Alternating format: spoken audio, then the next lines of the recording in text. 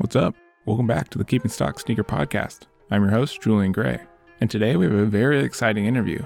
It covered everything from NBA basketball to the process of a performance review, the growth of the social and sneaker media industries, in addition, a behind-the-scenes look to one of the industry-leading performance review websites and teams, the Wear Testers.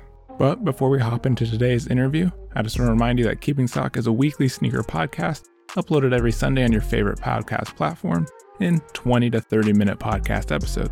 So if you enjoy today's interview, make sure to follow the podcast on your favorite platform and leave a rating, and let's get into it. The art of a sneaker performance review is not a simple task. A true performance review can't happen in 24 hours.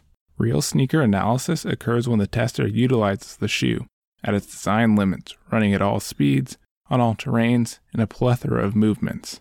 When footwear testing is all said and done, a review truly takes an amalgamation of info, trials, and history to provide feedback that is constructive and supportive to their claims. Today's guest has helped build one of the footwear industry's largest, if not number one, performance review platforms to distribute insights to a worldwide audience. He is the creator of the Wear Testers name, the original site, and an avid runner. Welcome to the show, Wear Testers co-founder and head of operations, Mr. Drew Whitcomb. Drew, how's it going? Hey, thanks for having me. Yeah, it's a pleasure. I wanted to start out and just say I've been a big fan for a while, as I'm sure a lot of listeners have. Wear Testers has been a fundamental piece to sneaker culture and understanding the shoes that I'm going after and giving those reviews. So much props to the years that you've put into the site with you and your team. Well, thanks for rocking with us. We appreciate everybody that comes and uses Wear Testers to learn a little bit more about shoes or to figure out what to buy next. And I think I'd be amiss if I didn't start off here with how recent it is, but did you get a chance to watch any of the NBA finals, the NBA bubble? Yeah, I'm a big NBA fan, so I was tuned in to every game. Did you have any in the finals, any pull towards LeBron and the Lakers or Jimmy Butler and the Heat? I'm an Orlando Magic fan, so we often have Heat fans try and take over our arena, and we had a lot of Orlando Magic fans defect to be Heat fans when LeBron was here. So I don't really love the Heat, but I did appreciate the team they built and Tyler Hero, Duncan Robinson, the way they shoot threes. That's kind of after my own heart. But I mean, you couldn't deny that LeBron was just at a different level in the finals. So I think the right team ended up winning, but Miami, they'll have some cap space in a year and they might have a completely different crazy team. But I thought it was good. I thought the quality of basketball was really good. It was weird that they were like 30 minutes away from my house over at Disney playing, and I was just watching it all on TV. It was kind of just strange, but and seeing the pictures they would take like at Disney at the hotels, I'm like, oh, I've been there. That's interesting. But it was fun. It was good to have basketball to watch. I'm not a big, in pretty much any other sport. I'll watch my fantasy football team, members, but that's pretty much it. So like basketball, I love watching it, especially NBA. And so as a Orlando fan, do you have any favorite moments or games that you've gone to in your period being an Orlando fan that stick out to you? I do. My dad had season tickets through his work for a while growing up. And probably the most memorable, at least in terms of moments of NBA history that I went to, was the game where Michael Jordan wore the number 12 jersey. Oh, wow. It was weird because we were there and like some rumbles started to come through the crowd, like rumors. Back then there just wasn't, cell phones and whatnot. And people were like, yeah, somebody stole Jordan's jersey. And then he rolls out in 12 and everyone's like, whoa, that's weird. And, at the time, you don't even realize it's just like the Magic who are just like trying to be a good franchise playing against, the mighty Bulls. And now looking back, I'm like, it was a really good game, but it wasn't in the moment. It didn't feel like it would be something epic and legendary. Yeah, I mean, out of all of the moments for Jordan, that is, the true Jordan fans really know that story and find it interesting. And for you to be there is awesome. And so I guess in that question, growing up in that era with Jordan, was it the basketball players and that kind of culture that drew you to sneakers and footwear at a young age? It was when I was, let's see, I was 7 years old when the Magic started in Orlando. So it was like the perfect age. And, we watched the Lakers. My dad was from LA. So we watched the late era 80s Lakers. And then we were watching the Bad Boys and then the rise of the Bulls. And as the rise of the Bulls happened, I was right there begging my parents for, I think Jordan 5s were my first Jordans. I got a pair of Jordan 6s for my birthday the next year. And then once the Magic started becoming good, and specifically Penny Hardaway, that's when my love for sneakers really took off because the Penny One, obviously huge classic. Then the Foamposite One happens and it's priced at $180. And so I just remember going into Champ Sports, holding it in my hand and just knowing I'm never going to have this sneaker. But like that was the moment I was like I was like in love with that piece of art. And that kind of secured like sneakers becoming something I was interested in forever. That's awesome how monumental those sneakers were in terms of the five and the foam at that age, and having the ability to get so is it's fascinating. I remember, for me, I was born later, but I always loved old school Nike ads. And one of my favorite campaigns has to be Little Penny and what they did there. And I couldn't imagine being a fan as you were to grab the phones and seeing those commercials and seeing that story being told and how it resonated with a child, just the pure joy and, owning those shoes and running around on the playground or playing basketball in those at that time. Well, and having one of our stars have a campaign with Little Penny, Tyra Banks, like some of the most fun commercials on TV at the time, like that was like pride in, hey, I'm from Orlando and this is where this is originating. This is ground zero of the whole Penny Hardaway experience. So I think that like made it even bigger for all of us here. Right. And it's unfortunate that Penny's career went the way it did. And I feel he's overshadowed in a lot of categories that people just kind of forget. But he may have one of the best performance basketball or aesthetically pleasing and unique basketball signature shoe lines that Nike and the basketball industry has seen.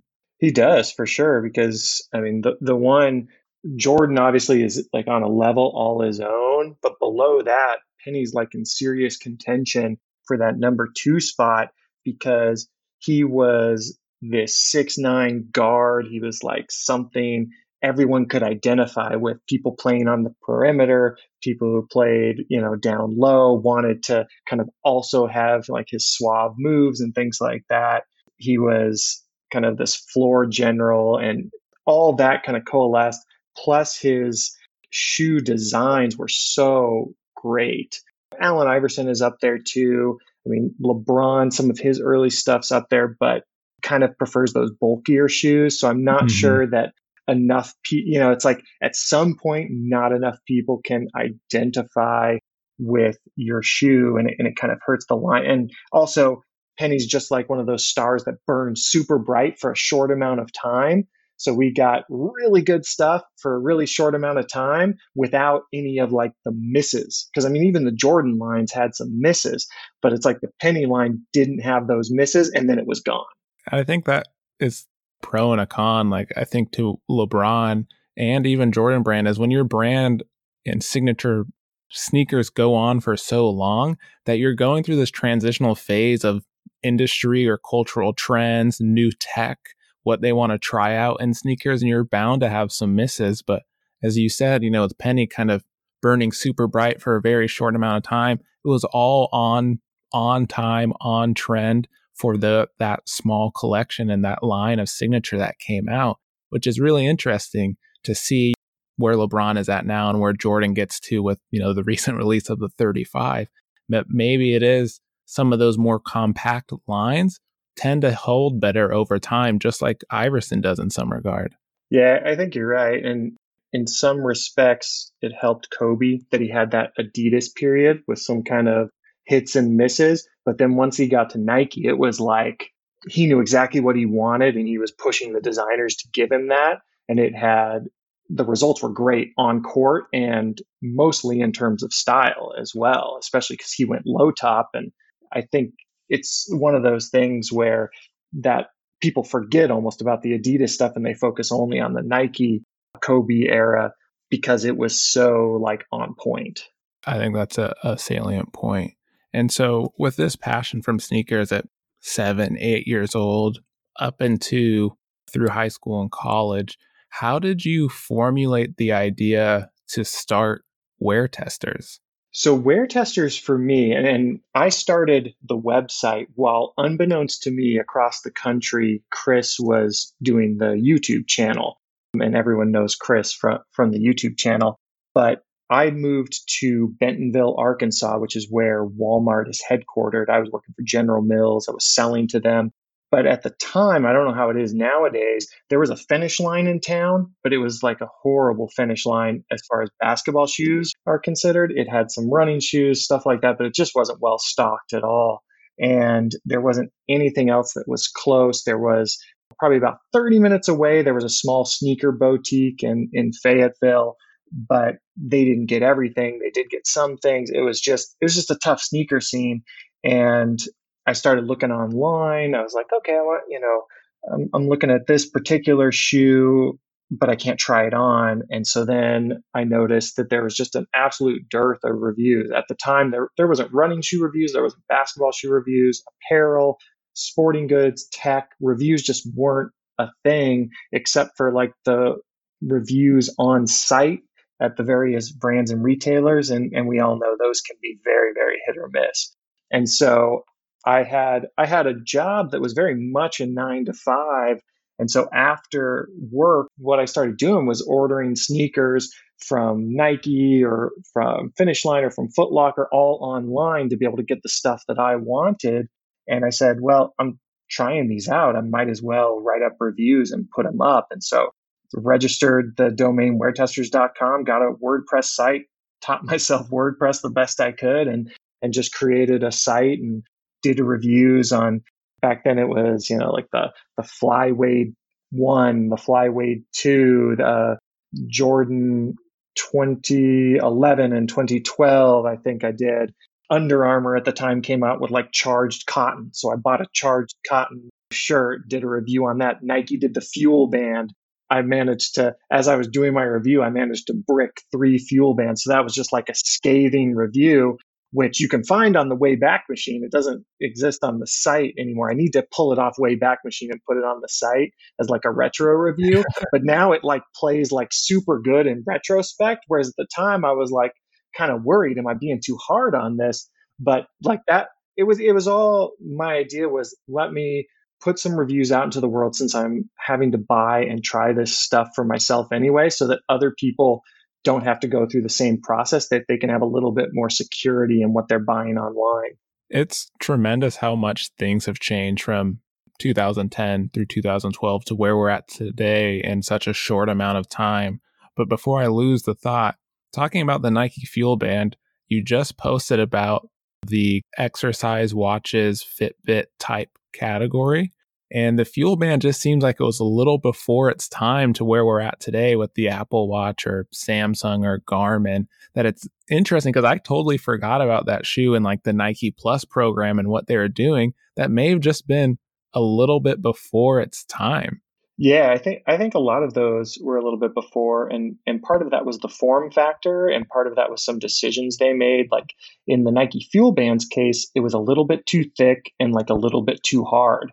It hurt. Like if you tried to play basketball with a Fuel Band and you got hit when someone else was wearing it, it hurt. It hurts a lot less to get hit by like an Apple Watch nowadays.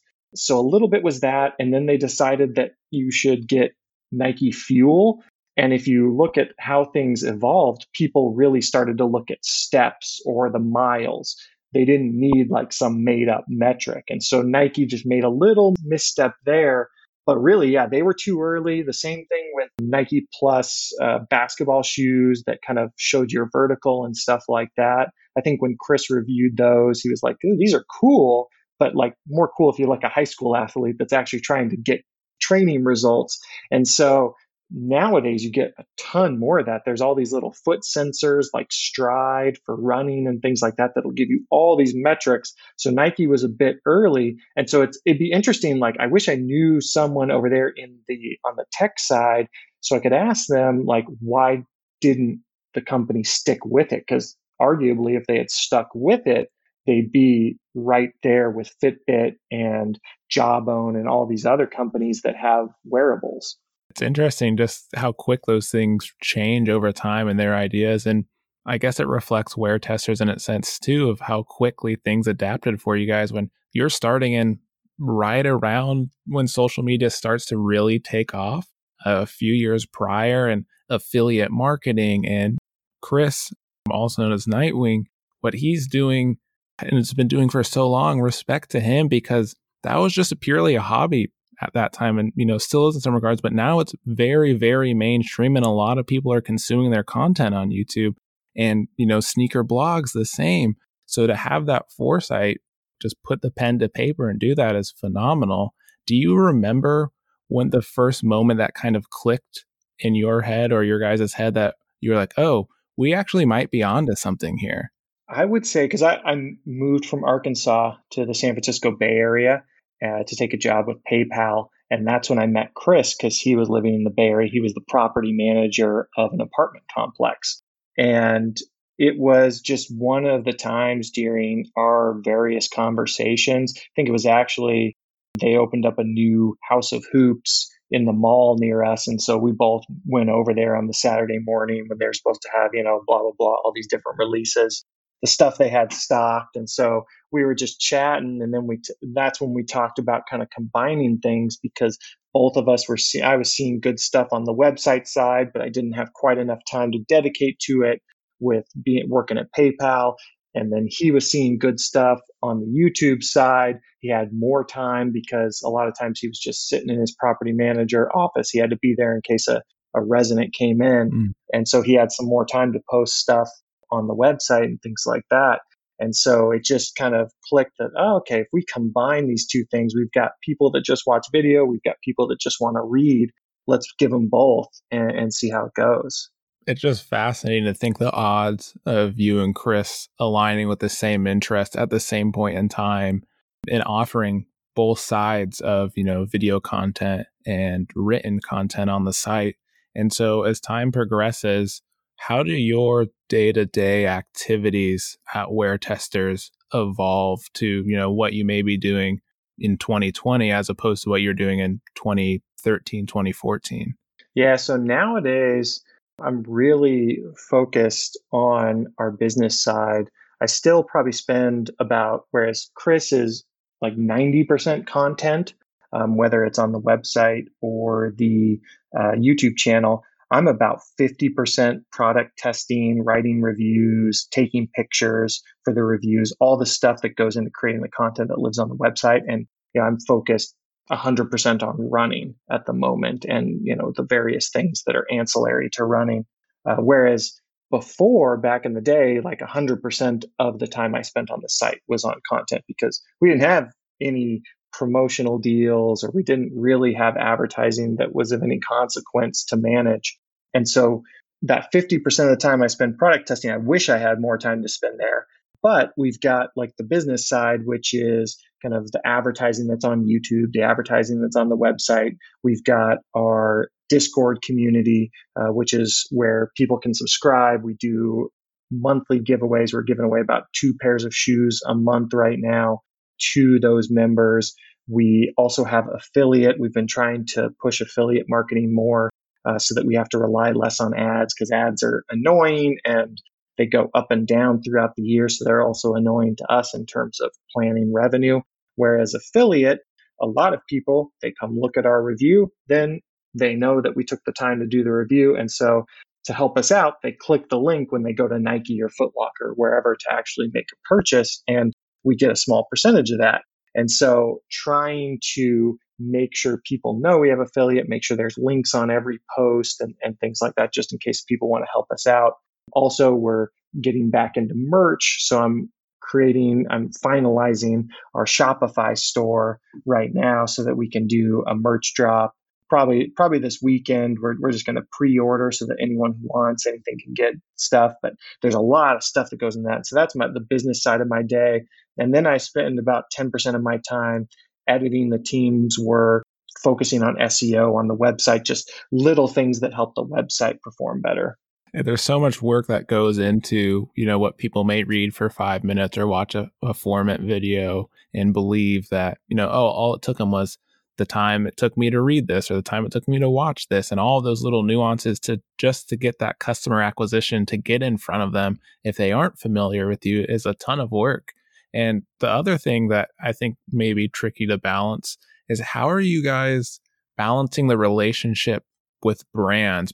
The main thing with the brands, and that's part of what I view, that kind of bleeds into my product testing side and my business side, because we don't really do business deals with the brands. We do have like a contact that's their contact for affiliate marketing, and that person helps us get access to the affiliate links. But they're way different than the people that will occasionally see Chris and I shoes. Those people are generally on the PR brand marketing side. But you have to keep the relationship up with those people in terms of, if they send you something, you have to either provide them the review afterwards so they can see what you had to say and they can get it around internally. Or if you don't write a review, you have to tell them why, because you may get the shoe in and it just may not be good enough to get out of the pile and actually warrant a review. But it's still good policy to go back to the brand and say, well, this is why it wasn't good enough, right? So that they know you're just not trying to get free product just for free product.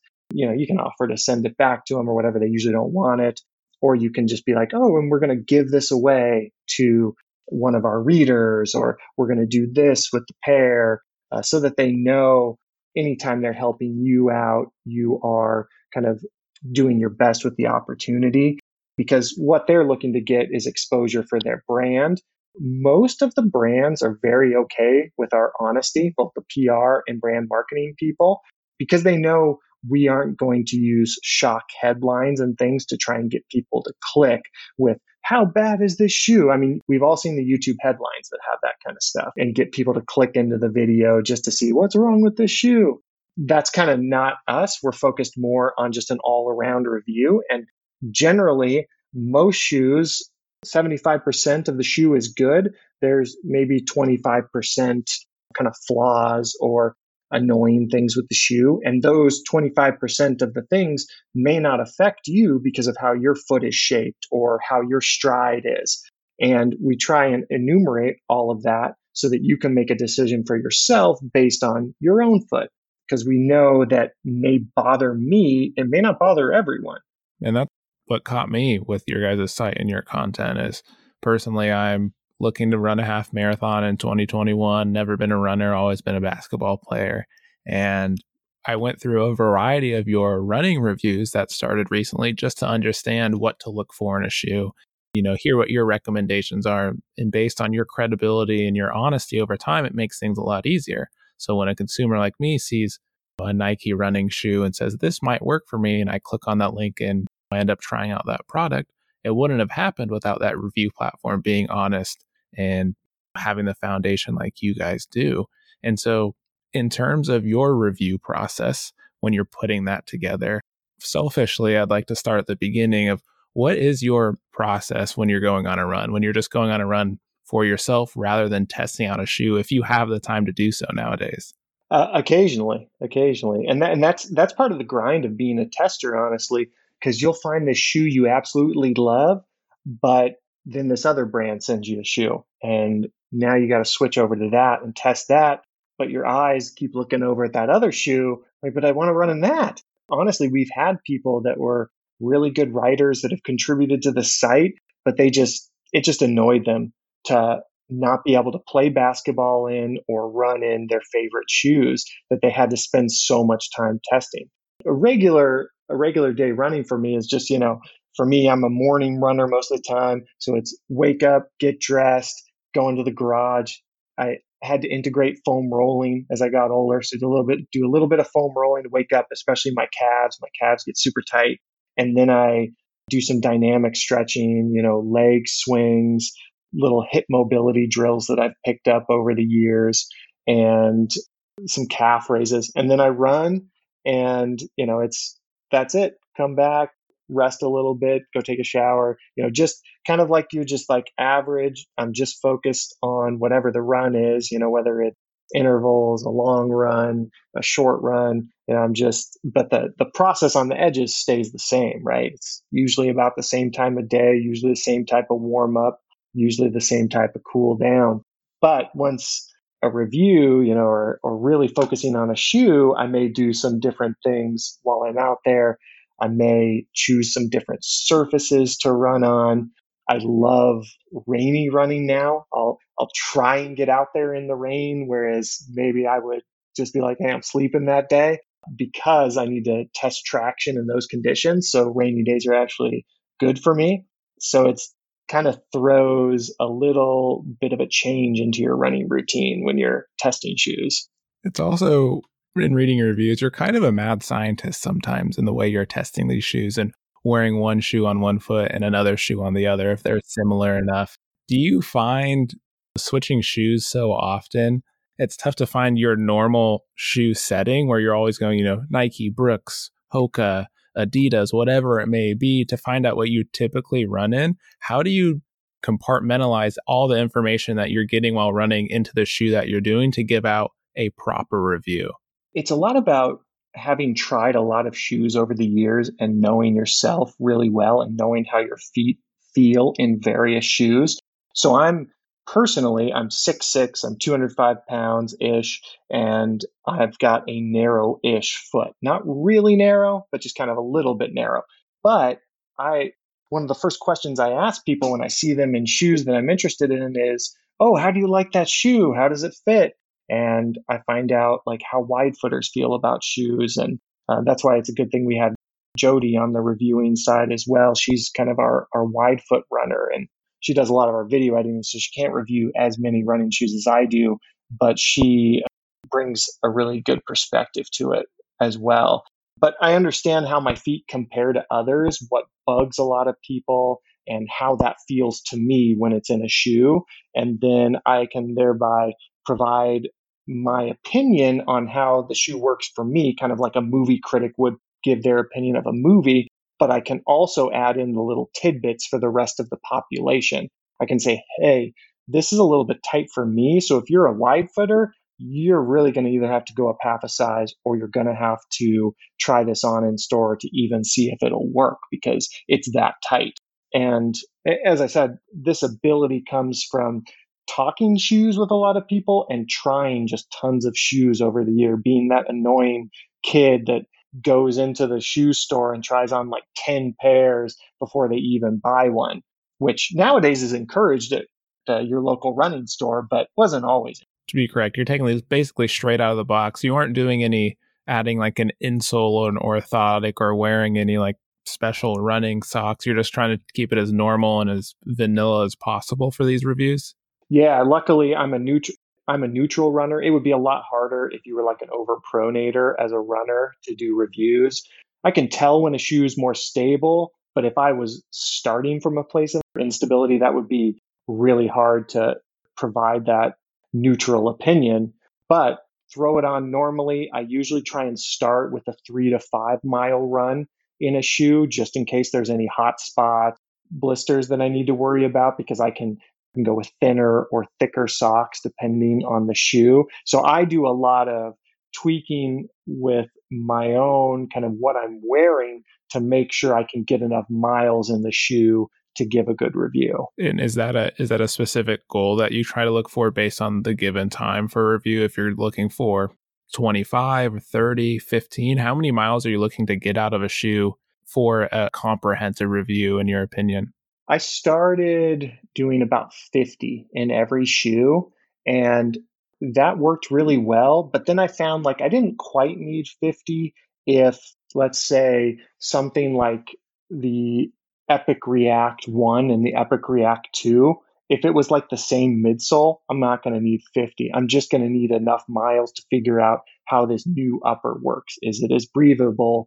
Does it fit as well, et cetera, et cetera. So some shoes don't quite need 50, but if it's something like brand new, some like brand new cushioning type, like the Alpha Fly, I try and get as close to 50 as possible, which I'm currently running around like 35 to 40 miles a week.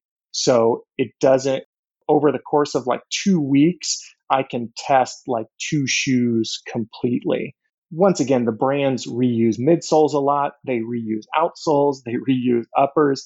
And so a lot of times I can shave some miles off of that because I'm like, oh, well, this is just this shoe, just a little tiny bit different. Going back to being a neutral runner and getting that feel, it's one of the things that I've learned, as I get into running. And it's crazy the technology in some of these running shops that are going to tell you if you pronate or supinate or however that works, using that during your review process.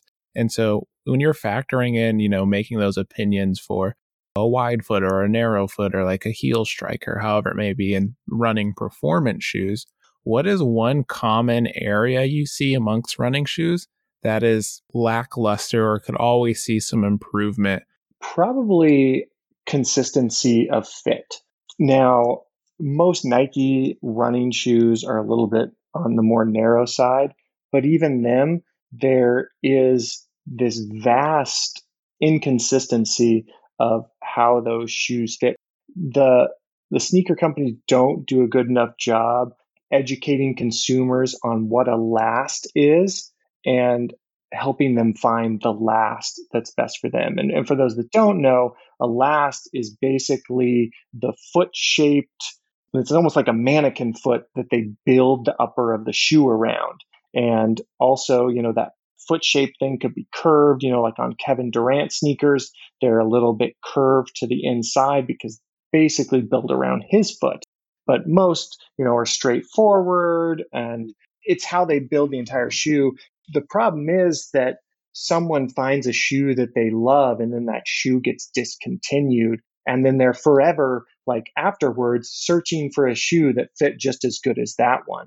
And, some of the running brands do a really good job of consistency. I would say Brooks is one of those. Most Brooks shoes feel very similar, but now that they've started doing some more high tech racers, those feel different. And people are like, well, this doesn't feel like it doesn't feel exactly analogous to the non-racing Brooks version. So all brands struggle with that a little bit. And I think they just need to educate a little bit more so that people don't make mistakes when they're trying to choose the next best shoe for them. I've never really thought about how brands evolve for that, the high tech, high speed racing type shoe. And is that more of a current trend after Nike's, was it the Next Percent in the Breaking 2 or the Alpha Fly and the Breaking 2 marathon that they did that was kind of re-changing how technology was used for those marathons and how it was almost banned and all that? Is that kind of the trend that a lot of companies are going towards, is these lighter, faster shoes? Or is it just the natural evolution of the industry? Yeah, I mean, Nike really kicked off just like they did in, I would say, the late 80s, early 90s with Reebok. There was like a technology war in basketball. That's what's going on in running right now because Nike figured out with the Vaporfly 4%, and then they got it even better with Vaporfly Next Percent, is that if they take a really, really, really soft foam, which ZoomX, it's a Pebax foam, it's super soft, and then they put a carbon fiber plate in between two layers of that foam. The carbon fiber plate, which has been around forever, like most basketball fans know that, it's been in the Jordan line for a long time. But what it does is it stabilizes that super soft foam enough that then you can use that super soft foam in a race situation, or even, you could use like a nylon plate in there to stabilize it enough to be a daily training shoe. What the Vaporfly and the Vaporfly 4%, Next Percent, and now Alpha Fly do is they essentially save your legs so that towards the end of a half marathon or marathon, your legs just have a little bit more energy because it's been that really super soft foam has taken more of the impact instead of, your knees, your ankles, your back. And essentially you're saving yourself. Now, there's also been other innovations in terms of the shape of running shoes. They're much more curved at the heel and forefoot. I think Nike calls it rocker geometry. Brooks has a name for it. Every single company has a name for it, but it's basically so that as you hit with your heel or midfoot, the shoe just kind of rockets you through toe off because of how it's shaped. And then the foam and carbon fiber plate can help with that. And so the companies are still tweaking little things here and there, but those are kind of the three basic aspects that, Nike and the other companies have cracked now that they're just trying to perfect so that a racing shoe, especially a racing shoe, because you really don't want to run in a shoe that has a carbon fiber plate every single day because it's just stiff and there's a cost to your plantar fascia. It's just a little stiffer. Now, I was in a Nike thing with Eliud Kipchoge and some other runners, and they try and wear that shoe like once a week for speed work. So their foot continues to know how that race day shoe feels so that when they break it out on race day, it's not just like, oh, I've never worn this before. That can work for some people, but most people, that's like a recipe for blisters and stuff like that. So you've got that aspect of it where you don't want to overuse this super technology, but like the stuff like the rocker geometry is finding its way into your everyday running shoes, but the everyday running shoes aren't as bouncy or aren't as stiff. And so you kind of use those every day for your slower running. And then when you really want to speed up, you put on something that's stiffer and more springy. I think that's where Wear Testers shines, is that information that you've just relayed to me about not wanting to use that shoe every day for a run isn't transparently communicated by the brands, whether it is Nike or Hoka or Brooks or Asics, whoever it may be. They aren't going to tell you, hey, maybe you shouldn't be running in this every day. Maybe you should be only rotating between 3 running shoes. It's interesting to see that from your perspective as someone who is a neutral reviewer, the information that can be given there. I understand the point of sales from these big brands and wanting to continuously sell these shoes, but why do you think there is a little bit of a disconnect in an honest review from a brand or from their athletes on a shoe or its intended use from the consumer? The interesting thing about the shoe market to remember is I think it's 80 something % of shoes are not used for their intended purpose, right? So people buy a running shoe, but then they never go running. It's just the shoe they walk around in. It's the shoe they wear to a theme park or to the mall because it's comfortable. And so then the brands don't have a ton of incentive to tell you something like the Alpha Fly is like actually horrible for casual use because it's so soft, like it shines when you're going really fast.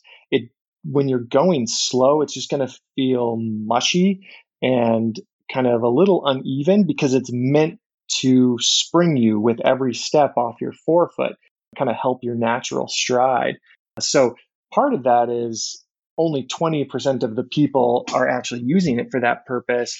The second part is they want people to buy as many shoes as possible. So they may tell you to rotate shoes. They'll tell you that all day. Oh, you should definitely rotate, to let the foam rest or, whatever, which is true enough, like the foam springs back slowly over time. So giving it some time to rest helps out.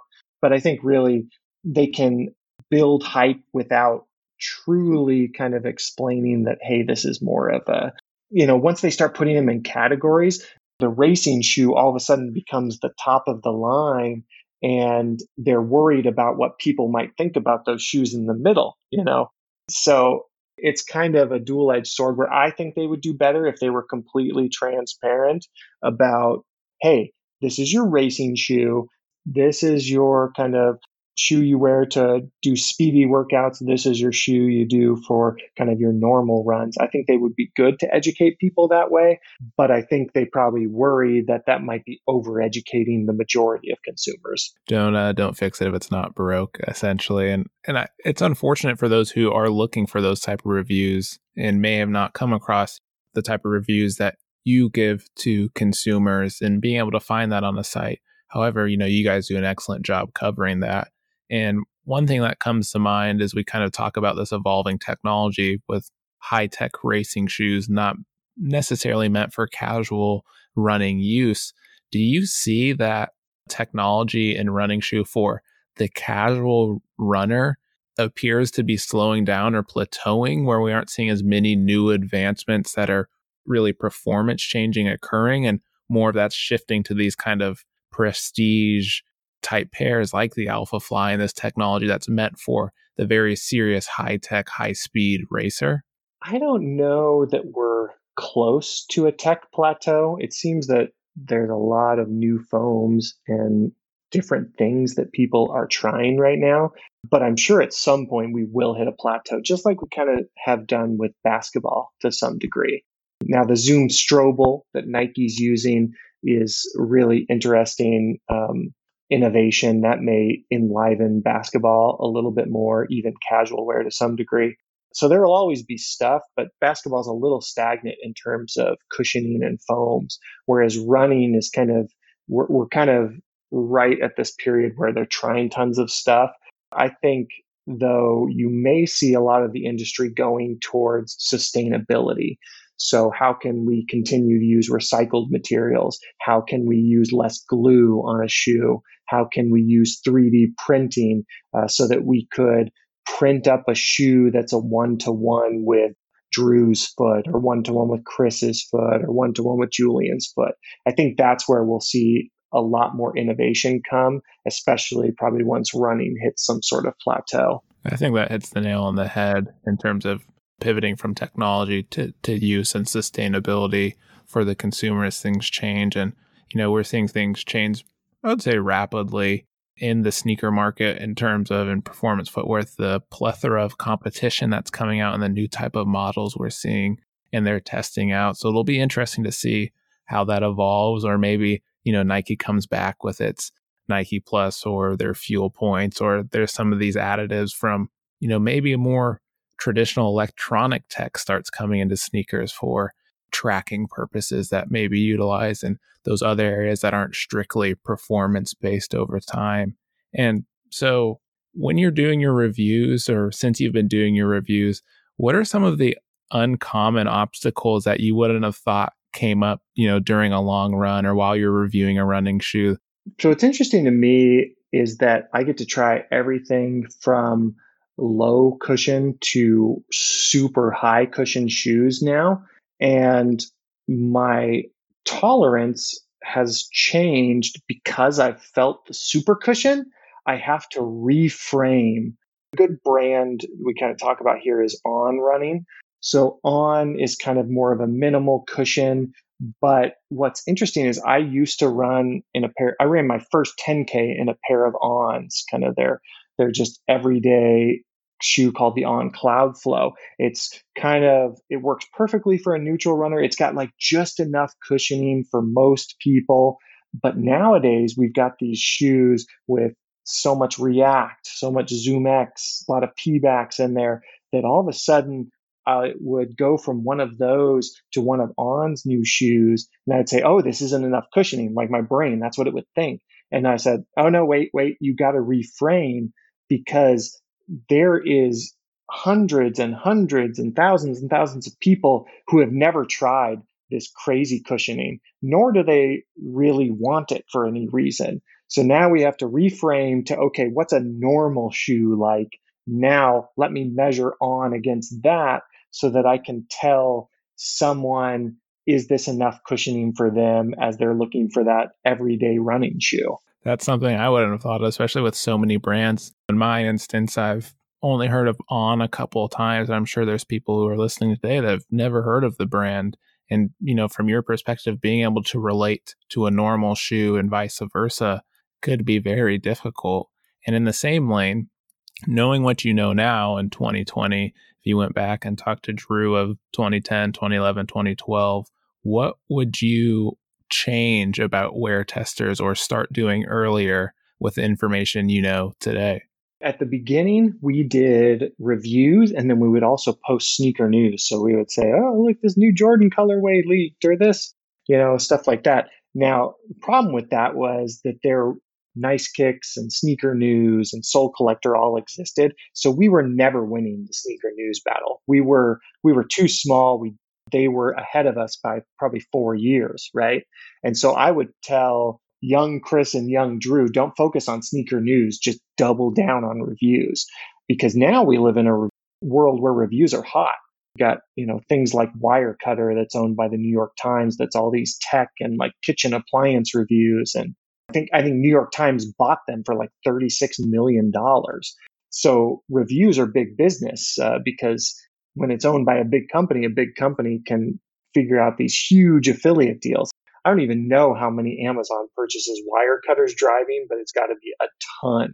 Now they do stuff that's more Amazon based, which is a little bit easier on the affiliate side. But I would tell us just focus on reviews, because I think had we done that earlier, more people would have found our review content, because sometimes when you'd come to our site, you didn't see the reviews right off the bat. You saw a bunch of news articles. And so I think that didn't help our discovery. And it is advice I give to a lot of people that are starting companies when they talk to me about what are some of my early mistakes. I try and get them to focus more, like pick your niche and focus on that maniacally. There's going to be all these opportunities that are good opportunities, but if your niche is that great opportunity, just stick to that niche. Definitely live in an era today of hyper niche specialization. We don't see a whole lot of overgeneralization. I think that's a great tip, great way of looking at things, especially how things rapidly change for you guys. And so kind of winding down here, Drew, I'm going to go through a couple just quick and fun questions, just get your, real quick off the cuff answers, see what your thoughts are. Cool. Let's do it. Crew socks or ankle socks? Oh man, that's tough. I would lean crew. For basketball, I tend to like those. They're not quarter. They're kind of like in between crew and quarter. I've got some stride line pairs that I love of that. But honestly, I grew up in Florida, so most of the time I'm kind of like no-show. Or as no-show as I'm willing to go now, which are, kind of the low ankle socks that have like tabs on them to prevent blisters. It's too wild testing shoes. I can't do no-shows and not risk getting blisters these days. What is your favorite sneaker of all time? Foamposite 1. So couldn't get it when I was a kid, but in 2012, I believe, when it re-released, I was able to snag 2 pairs, went to the Nike store, got a wristband for myself, made my wife wear a wristband, and then she was really ticked at me that she had to wear it for, I think it was like 36 hours until we could go pick them up. She was not happy about that, but luckily she did. And then the one pair I wore playing basketball, and I just absolutely destroyed them, because that's all I had wanted to do when I was a kid, was play basketball in them. And so I destroyed them playing basketball. Not the best basketball shoe, but I had to do it, right? And then the other pair still exists, like pretty beat now, but I like to just wear them around. Yeah, I mean, that's what they're made for. You got to wear them down, and it's great that you have them back in your possession. And so do you prefer for your sneakers no box, original box, or like a plastic or drop front type of box? So now that I'm fully adulting and kind of need nice storage solutions, I've gone to that Container Store drop front box now.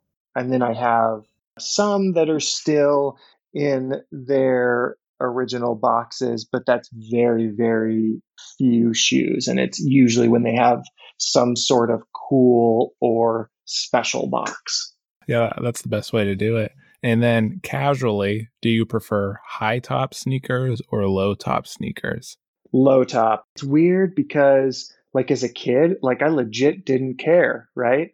And at some point, I don't know when it was, maybe it's when they started making basketball low tops, I started being like, whoa, my ankles can breathe a lot better. And then all of a sudden I'm like, I'd rather do low tops. Now there's plenty of shoes that are still comfortable enough for me to wear, the high tops, the Foamposite 1, Jordan 1s. Let's see what else. There's some others that I'm forgetting, but like the Jordan 11, like I would much rather take out a pair of lows than the high top version, which is like sacrilegious to a lot of people. Yeah, I think that's definitely a hot take in some communities. Yeah, no, for sure. I don't bring that one out very often, just in case it starts the whole thing. Awesome. And so outside of performance footwear and sneakers and wear testers in general, what are you interested in, whether it's a TV show or a book or, a new hobby? What is it? So consumer technology, I like that. I keep up on it. It could be the newest watch, the newest phone. I like to know what's going on there. I don't buy all of it. I'm not like a avid collector of it all, but I'm just so interested in consumer technology and what's the latest and the greatest. And then on the TV side, recently, let's see, I just finished Mr. Robot, the entire series of that, which was a great show. I'm very kind of the mysterious, twisty shows like Lost would be up there as one of my all-time favorites, and of course all the superhero stuff I like. I just finished the second season of The Boys, and it's just such a different take on superheroes. It's fun, and I enjoy. It's kind of a nice escape from the everyday stuff to sit down and watch a show like that. Excellent. Well, that was awesome, Drew. There's a lot of information there. I learned a lot selfishly, and I'm sure the listeners learned a ton about the evolution of wear testers, running shoes, even basketball, which we touched on quite a bit there. And so with that being said, Drew, where can they find you and the wear testers online and in the universe? So best place is weartesters.com, weartesters.com. We have links from there to our YouTube channel, and typically every video we do a post that goes along with it. And so you can use the search function on the website to find various shoes, or you can just go search by running shoes reviews or basketball shoe reviews or cross-training shoe reviews. That's kind of the best place to get in there. And if you're looking on the website, can't find what you're looking for, or you want a little more color to a review, let's say something we didn't address, hit us up at Wear Testers on Twitter is probably the best way to get a quick comment from us. I'd say IG, but a lot of it's just DMing, and everything on IG is just a lot harder than on Twitter. So Twitter tends to get best. We also have if Facebook's your thing, we have a Wear Testers Facebook page, and you can DM us on there. It's a lot easier to see on Facebook than like comments on posts and stuff. But we try and get to everyone and kind of answer questions because everyone's feet are different, and that's something we understand. So we try and answer any little thing that may come up along the way, even if we don't address it in the main review. And then you mentioned too, you guys just started or have a Discord running for like Wear Testers members? Yeah, so on Wear Testers, we have weartesters.com/join. We started a Discord, so it's for people that want to have like a running conversation with us. So it can be anyone from people that are aspiring kind of sneaker YouTube people. We have some of those on there. And then we have people that just want to support us because they've been rocking with us for a while. And then we have people that want to be able to converse with us more regularly on kind of performance matters because they're just performance shoe junkies. And you can get all the information about joining there. We do giveaways. We do monthly conference calls where a whole bunch of people hop on there, and Chris and I answer questions, and it's just a fun time. It's a nice community. There's nobody in there trolling. It's kind of just shoe talk. We have all these channels, could be we have a running channel, a basketball channel. We have like an NBA channel, an NFL channel.